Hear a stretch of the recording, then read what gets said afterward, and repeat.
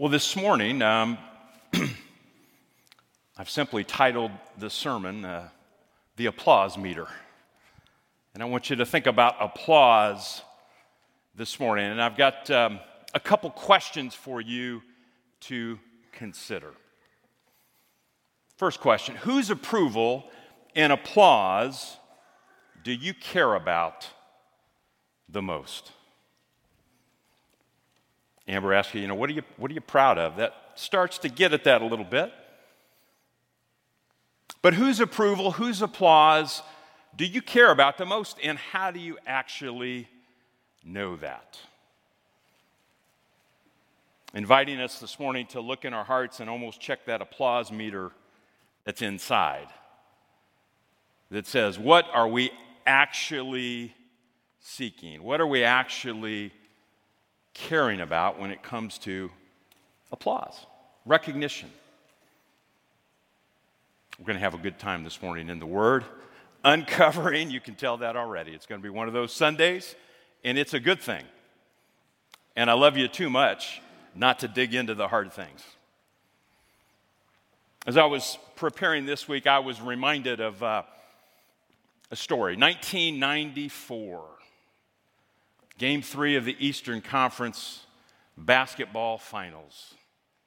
Some of you know this story right away. Bulls fans out there, Bulls versus the Knicks. The great Michael Jordan has retired. The heir apparent, the heir to the throne, Scottie Pippen for the Bulls, is now the star. The game is tied. It's like, I think it's 1.8 seconds to go or something like that. Phil Jackson, the legendary coach, calls a timeout and draws up a play. And everybody in the building thinks that Scottie Pippen's going to get the last shot, including Scottie Pippen. But the play that the guru draws up is not for Scottie Pippen. It's for a rookie on the team. Got to remember his name here. Tony Kukoc. He's a rookie. I think he went on and actually had a decent career, but at the time he was a nobody. Phil draws up that play. Scottie doesn't like it. He doesn't like it one bit. So you see Phil and Scottie having a heated exchange. I'm for sure I couldn't repeat the dialogue that happened there. And depending on whose version, either Scottie took himself out of the game or Phil benched him. The jury's still out. But Kukoc went in, made the last shot, and there's been drama over this event over the last 30 years. If you follow documentaries and do that, you'll see different versions of it. But what you see in Scottie Pippen is this desire, even today, to prove his legacy. He said, it wasn't really about me taking the shot, it was about the respect that you put me out of bounds. Your best player. There's this desire in the human heart for recognition that we see amplified in the arena, amplified on the sports field, maybe amplified in the business world, but I believe is true for each and every one of us. What is the applause meter in your heart this morning? That's what we're going to dive into. To get at that, we've been in this series called A Faith of Influence. We've been looking at, what are the inputs? What are the things that really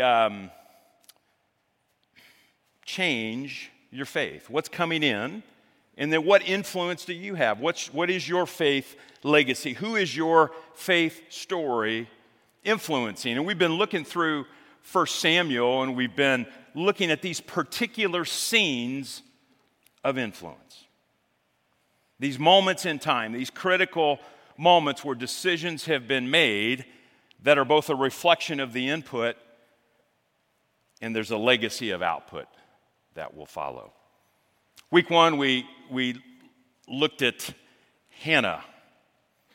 And we said for Hannah, she processed her pain. And we said that you process your pain with the one who can provide lasting peace.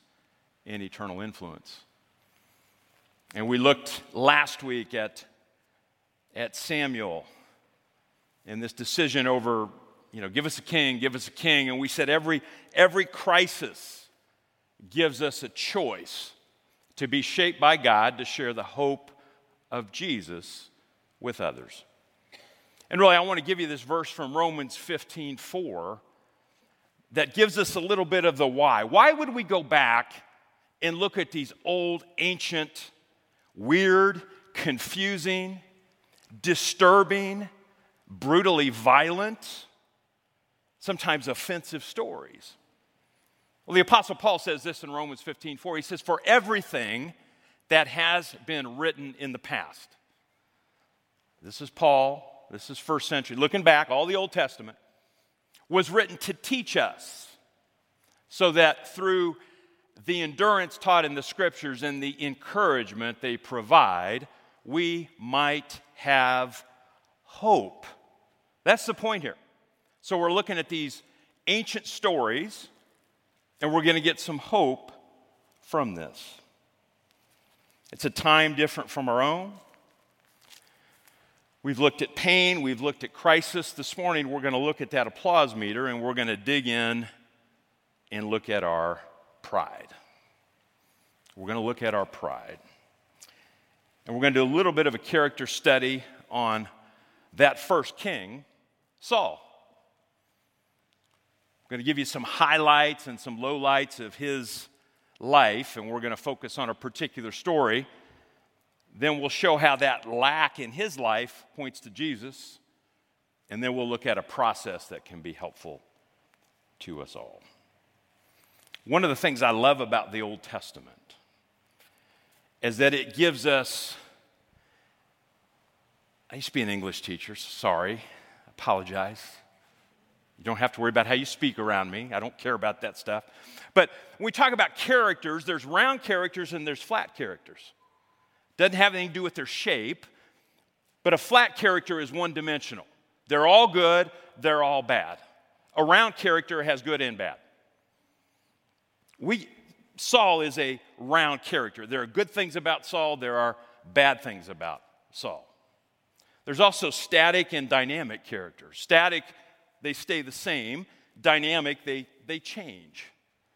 So a lot of times in the Old Testament, we look at these characters that are both round, they're good and they're bad, and they're static. They rise and fall, and sometimes a few times. You know why I love that? Because that's real life. That's real life. And when we look at these stories, we can look in the mirror, look in our hearts, and they're also going to point us to some solutions. We can see our need for Jesus. Let me give you a little bit of the highlight reel from Saul. This is another rise and fall story in many ways. He's the first Israelite king. He's the one, last week we talked about the people's desire for a king. Well, he's the first one. He's known for his good looks and his height. He's a head taller than everybody else. And that's what stands out. Saul would rule, according to 1 Samuel 13:1 and then Acts 13:2, he would rule for 40 years. I say this because we're going to see a couple little scenes in here, but there's a long arc of his rule. And there are many particular scenes in there that can be instructive. Saul starts off with some humility. When he's approached, he said, "Am I not a Benjamite? Am I not from the least of the tribes?" In fact, he hides. It's not like he's grasping for this power. He actually hides at the beginning. In fact, some of his contemporaries, how can this guy be king? How can he save us? And then there's this conflict between this war between the Israelites and the Ammonites. And the Ammonites have the upper hand, and they say, "Hey, we'll make a treaty with you if you do this. If you all gouge out your right eyes, then we'll make peace with you." That's a little rough. I said these brutal stories. So Saul's going to come in. Saul's going to save the day, defeat the evil people. And then some are going to say, hey, let's put to death those people who said, what about Saul? And he said, no, we're not going to do that. He says, not a man shall be put to death, for today the Lord has worked salvation in Israel. So we're off to a good start. We're cheering for Saul. This looks like it's going to be good. He will continue to fight the Philistines. But there's this one incident where he doesn't wait on Samuel. He just goes ahead, makes the sacrifice. Seems weird to us, but the bottom line is he doesn't wait on the Lord. He's disobedient. And Samuel says, you have not kept the one command. It almost takes you back to the garden. I gave you one command, and you didn't do it. Just trust me, he didn't do it. So the consequences are harsh. Your kingdom shall not continue forever. The Lord has sought someone after his own heart. This will be David. We'll get there. But Saul's got a lot of time left. One of the things that has stood out to me as I've kind of walked with Saul this week is Saul knows his legacy is going to be tarnished, but yet he's still in power. Imagine that dilemma. You know your kingdom's going to be taken away. It's not just a, hey, try to do better and we'll talk about it. I mean, it's a final deal, but yet he's still in power. Well, meanwhile, there are Philistines to fight. Now, Saul has a son named Jonathan. And Jonathan is grown, and Jonathan is tired of hiding in caves. Hiding in caves against the enemy. So he's going to take it upon himself. His father Saul doesn't know it, but he's going to lead this little sneak attack. He's going to get his armor bearer. And the situation's so bad for them that they don't really have swords. The Philistines have all the blacksmiths. So they're kind of, outgunned a little bit here. But Jonathan's going to be inspired, and he will lead this raid, and that will inspire the Israelite people, and they'll gain victory over this. Now put yourself in Saul's position here. Think about what your son has done. Rather than cheer his son on, Saul's going to have a different response. And I'm going to take you there right now. I want you to go to 1 Samuel 14, 24. I'm going to read a section for you here. Invite you to turn to it, or you can look on the screen. 1 Samuel 14, 24. Now the Israelites were in distress that day because Saul had bound the people under an oath, saying, "Cursed be anyone who eats food before evening comes, before I have avenged myself on my enemies." So none of the troops tasted food. The entire army entered the woods, and there was honey on the ground. When they went into the woods, they saw the honey oozing out. Yet no one put his hand to his mouth because they feared the oath. But Jonathan had not heard that his father had bound the people with the oath. So he reached out the end of the staff that was in his hand and dipped it into the honeycomb. He raised his hand to his mouth, and his eyes brightened. Then one of the soldiers told him, "Your father bound the army under a strict oath, saying, 'Cursed be anyone who eats food today.' That is why the men are faint." Jonathan said, "My father has made trouble for the country. See how my eyes brightened when I tasted a little of this honey? How much better it would have been if the men had eaten today some of the plunder they took from their enemies. Would not the slaughter of the Philistines have been even greater?" That day, after the Israelites had struck down the Philistines from Michmash to Aijalon, they were exhausted. They pounced on the plunder, and taking sheep, cattle, and calves, they butchered them on the ground and ate them, together with the blood. Then someone said to Saul, "Look, the men are sinning against the Lord by eating meat that has blood in it." "You have broken faith," he said. "Roll a large stone over here at once." Then he said, "Go out among the men and tell them, Each of you bring me your cattle and sheep and slaughter them here and eat them. Do not sin against the Lord by eating meat with blood still in it." So everyone brought his ox that night and slaughtered it there. Then Saul built an altar to the Lord. It was the first time he had done this. Saul said, "Let us go down and pursue the Philistines by night and plunder them till dawn. Let us not leave one of them alive." "Do whatever seems best to you," they replied. But the priest said, "Let us inquire of God here."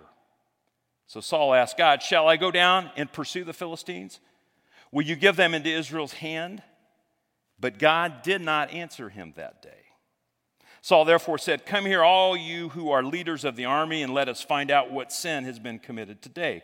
As surely as the Lord who rescues Israel lives, even if the guilt lies with my son Jonathan, he must die." But not one of them said a word. Saul then said to all the Israelites, "You stand over there, and I and Jonathan, my son, will stand over here." "Do what seems best to you," they replied. Then Saul prayed to the Lord, the God of Israel, "Why have you not answered your servant today? If the fault is in me or my son Jonathan, respond with Urim. But if the men of Israel are at fault, respond with Thummim." Jonathan and Saul were taken by lot, and the men were cleared. Saul said, "Cast the lot between me and Jonathan, my son." And Jonathan was taken. Then Saul said to Jonathan, "Tell me what you have done." So Jonathan told him, "I tasted a little honey with the end of my staff, and now I must die?" Saul said, "May God deal with me, be it ever so severely, if you do not die, Jonathan." But the men said to Saul, "Should Jonathan die, he who has brought about this great deliverance in Israel? Never. As surely as the Lord lives, not a hair of his head will fall to the ground, for he did this today with God's help."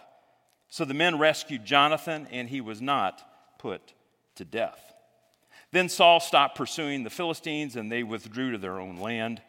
After Saul had assumed rule over Israel, he fought against their enemies on every side: Moab, the Ammonites, Edom, the kings of Zobah, and the Philistines. Wherever he turned, he inflicted punishment on them.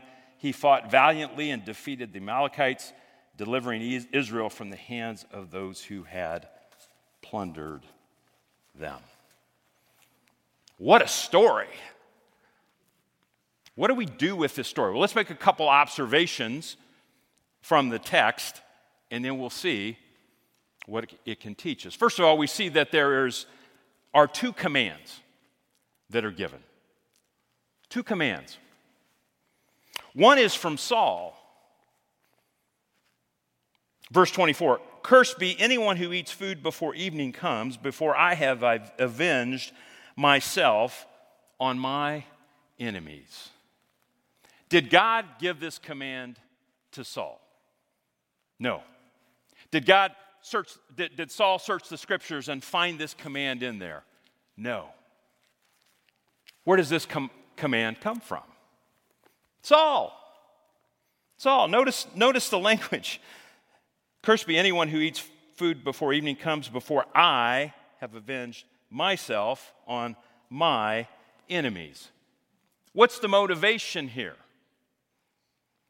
Okay, I don't know exactly what he knows about what his son is doing, but there's definitely a motivation that comes from, I have to do this. This has to happen for me.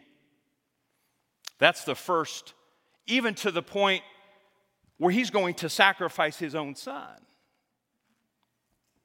to fulfill his own harsh, misguided vow.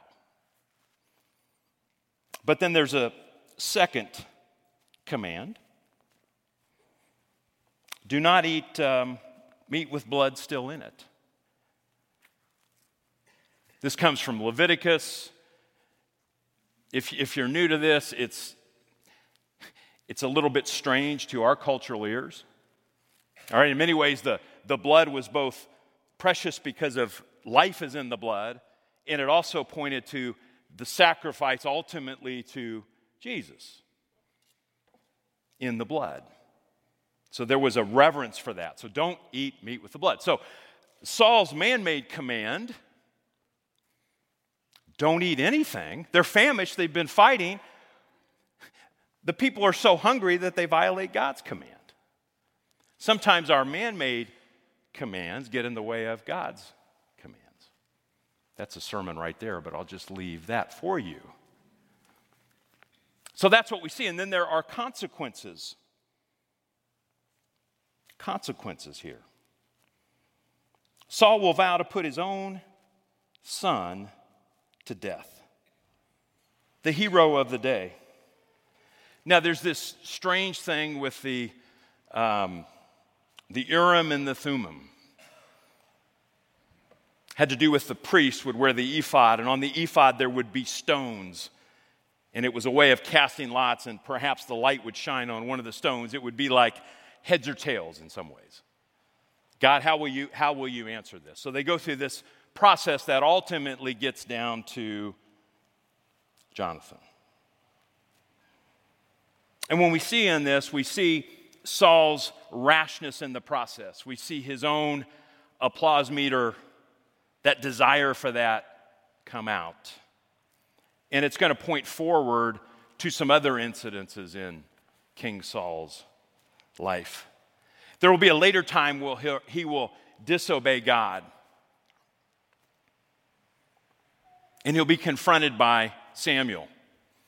And then Saul will say this, I have sinned. I violated the Lord's command. This is verse 25, 15:25. In your instructions, I was afraid of the men, and so I gave in to them. Now I beg you, forgive my sin and come back with me so that I may worship the Lord. But Samuel said to him, I will not go back with you. You have rejected the word of the Lord, and the Lord has rejected you as king over Israel. This is King Saul's dilemma. And he says it. I was afraid of pleasing people.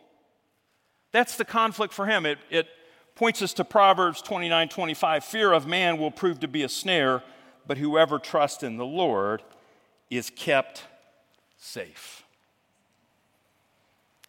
When we look at King Saul, set aside the cultural differences for a minute. Set aside, some of you are like, this is just really gross. We're not grilling out for lunch today after that. But what's underneath is a look at the heart. It's a look at that applause meter. It's a look at Saul and it's saying, what is really driving him? Saul gives us a window into our own internal conflict of the fear of man or the fear of people versus the fear of God, seeking the applause of people versus the applause of God. We'll see this throughout Saul's life. Later, there's this poignant scene where they're coming back from battle and the people will say, Saul has slain his thousands, but David his 10,000s. Saul can never take pleasure in somebody else's victory.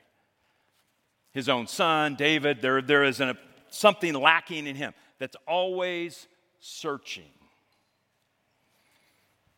And I want to invite us to lean into that conflict today. And to do that, I want to take you to the Saul of the New Testament, who becomes Paul. Now, Saul, who became Paul, had his own journey. He had his own resume. Like King Saul, he was a Benjamite. Saul had a really impressive resume. But he comes to the point where he said, all this is rubbish. All this is really garbage compared to my relationship with Jesus. So Saul will have this transformation. He'll be on the road to Damascus. He's out persecuting the early church. And the voice of Jesus will say, Saul, Saul, why do you persecute me? And then Saul will become Paul, and he will be a light to the Gentiles. He will get this whole thing going.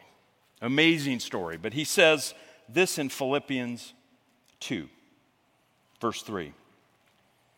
Do nothing from selfish ambition or conceit, but in humility count others more significant than yourselves. Let each of you look not only to his own interests, but also to the interest of others.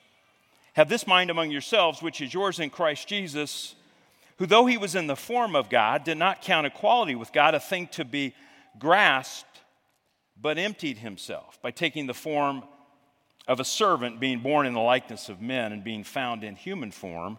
He humbled himself by becoming obedient to the point of death, even death on a cross.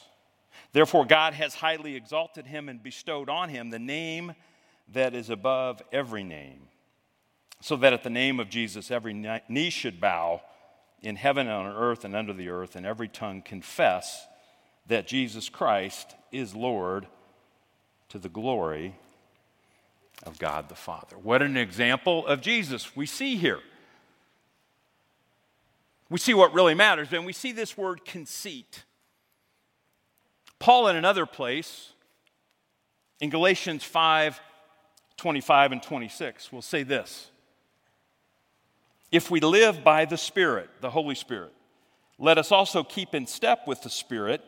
Let us not become conceited, provoking one another, envying one another. Let's talk about this word conceit for a minute. Do you enjoy being called conceited? What's it mean to be conceited? You're full of yourself. Easy to see in somebody else, harder to see in ourselves. But there's even more to this word conceited. I don't often go to the Greek, but I'm going to do that with you today because I think it's really helpful. If you look at the old King James, it's a little more literal. 5:26, he says, let us not be desirous of vainglory, provoking one another, envying one another. We don't use the word vainglory anymore in our language so much.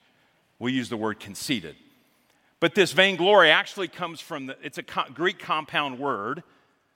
So it's vain, it's empty, and then it's glory. Kenodoxa. It's a compound word, empty glory. What does that mean? Stick with me here. Put your thinking cap on this morning. It's empty glory. Augustine, like 4th century, would say this. He talks about the human heart. And he gives us a picture of this empty glory. He says, you have made us for you, Lord. Our hearts are restless until they rest in you. What Augustine and others over the years have said when they look at this passage is that there's a vacuum in the heart. There's a desire for applause that will never find peace, will never find contentment until that gap, that vacuum is filled by our Creator. Any other attempt is vain glory. It is empty glory. It is desiring to fill that, to seek the applause of somebody else other than the Lord. That's what vain glory is. I would invite you to look within for just a moment. And I want you to look at that verse again. It says, let us not be desirous of vainglory, provoking one another, envying one another. What do we do when we provoke? We're pushing ourselves forward. We're pushing our own agenda. We're saying, we are superior to you. That's one side of pride. That's one side of arrogance. How many of you have been on the other end of that? Oh, what a crowd. I mean, you've never experienced that, right? We've all experienced that. Somebody else's agenda over yours, and you don't like it, and you can spot that out, you can call that out. That's one side of pride. That's the arrogant side of pride. That's so easy to see when you're on the receiving end of it. But there's also envying one another. There's the side of an inferior complex that says, I'm always less than. I'm always less than. That person has X, Y, and Z, and I'm always less than. It's both. It's both. Now, that sets up a process for us here this morning. And I want to give you this bottom line, and then I'll give you a couple points to consider. I want you to pay attention to and pursue the applause of the one who matters most. We're created for some applause here. We're created for some approval. We're human beings. We're not islands. We're not rocks. We desire that. But whose approval, whose applause are you ultimately seeking? Pay attention to and pursue the applause of the one who matters most. If you want to combat pride, if you want to grow in humility, that's the ticket. Now let me give you some steps. Let me try to be super practical with you here. All right, so we've got this picture of King Saul. It's strange, it's old, it's ancient, but for all the technology, the human heart doesn't fundamentally change. We've looked at this example of Jesus. Now let's go through a process that I want you to apply. First, okay, and I want you to think of this as a helpful pattern. And I'm building off a pattern I shared briefly with you last week, but the first is to see. It's to see. What do we look at? Well, I just read it to you. We look at the example of Jesus. We see the humility of Jesus. We see the cost of his sacrifice for you and for me on the cross. Have you seen that? Do you have a recognition of the love of Jesus? That's concrete. That's real. Jesus entered history. This is objective. Whether you believe it or not, it happened. If you're going to reject that, know what you're rejecting. That is an objective claim. It's not dependent on you to believe it for it to be true or false. But we see this picture of Jesus. We have a recognition of the love of Jesus. A demonstration of his love for you. That's the start.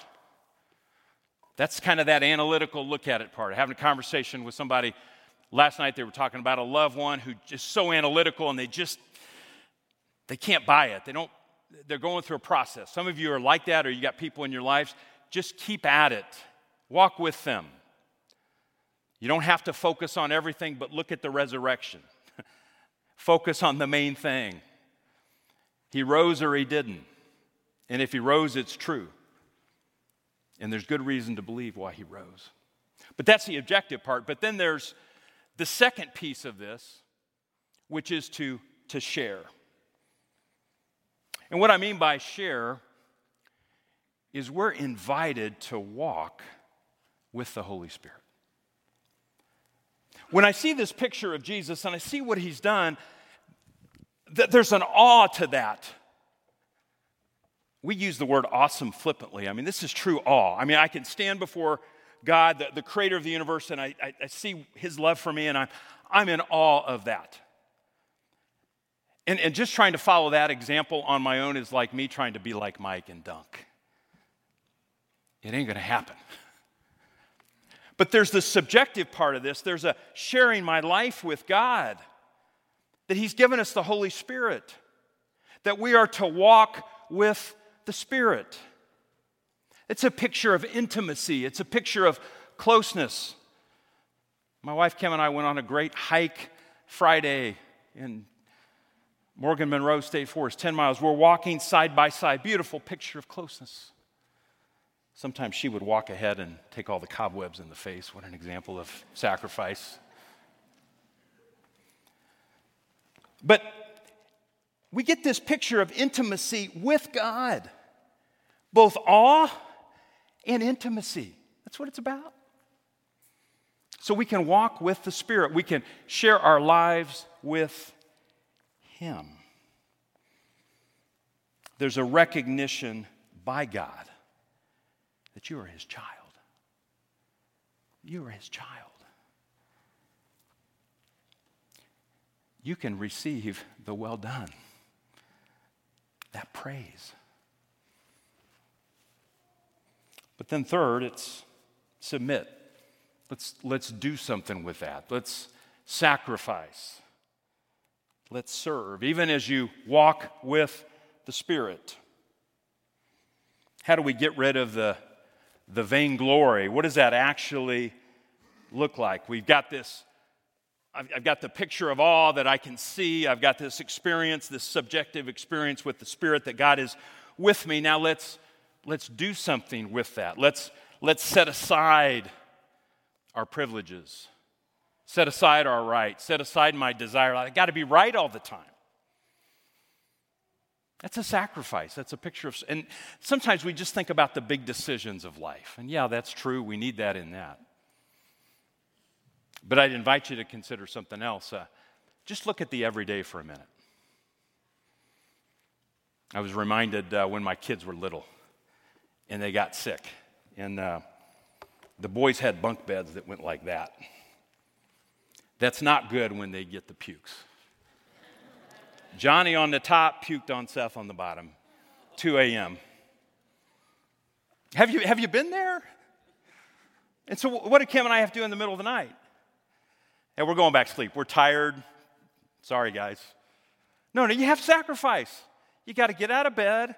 This was so bad we had to take the blankets out and hose them off. I mean, this is thick puke.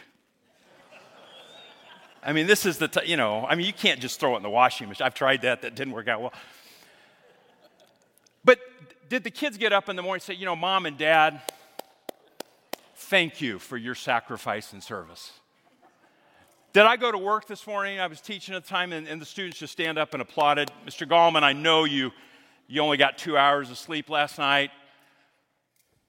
We're so proud of you. No. Did Kim, she's labor and delivery nurse, did she go to work and did they applaud? No. But who sees that? Jesus. And it's in the everyday stuff. Yeah, it's in the big stuff, but it's in the everyday. Can I see Jesus clearly, power of the Holy Spirit, and then can I serve? What a picture. I want you to grasp that picture. That's a process for you. Now, I'm going to take us to the communion table. I get a little carried away. I got to do this quickly. I'm sorry. But when you think of Jesus, Jesus took the jeers. Jesus took the insults on the cross. Why? So that we could receive applause from God. I want you to think about that. When we come to the communion table, we remember what Jesus did for us on the cross.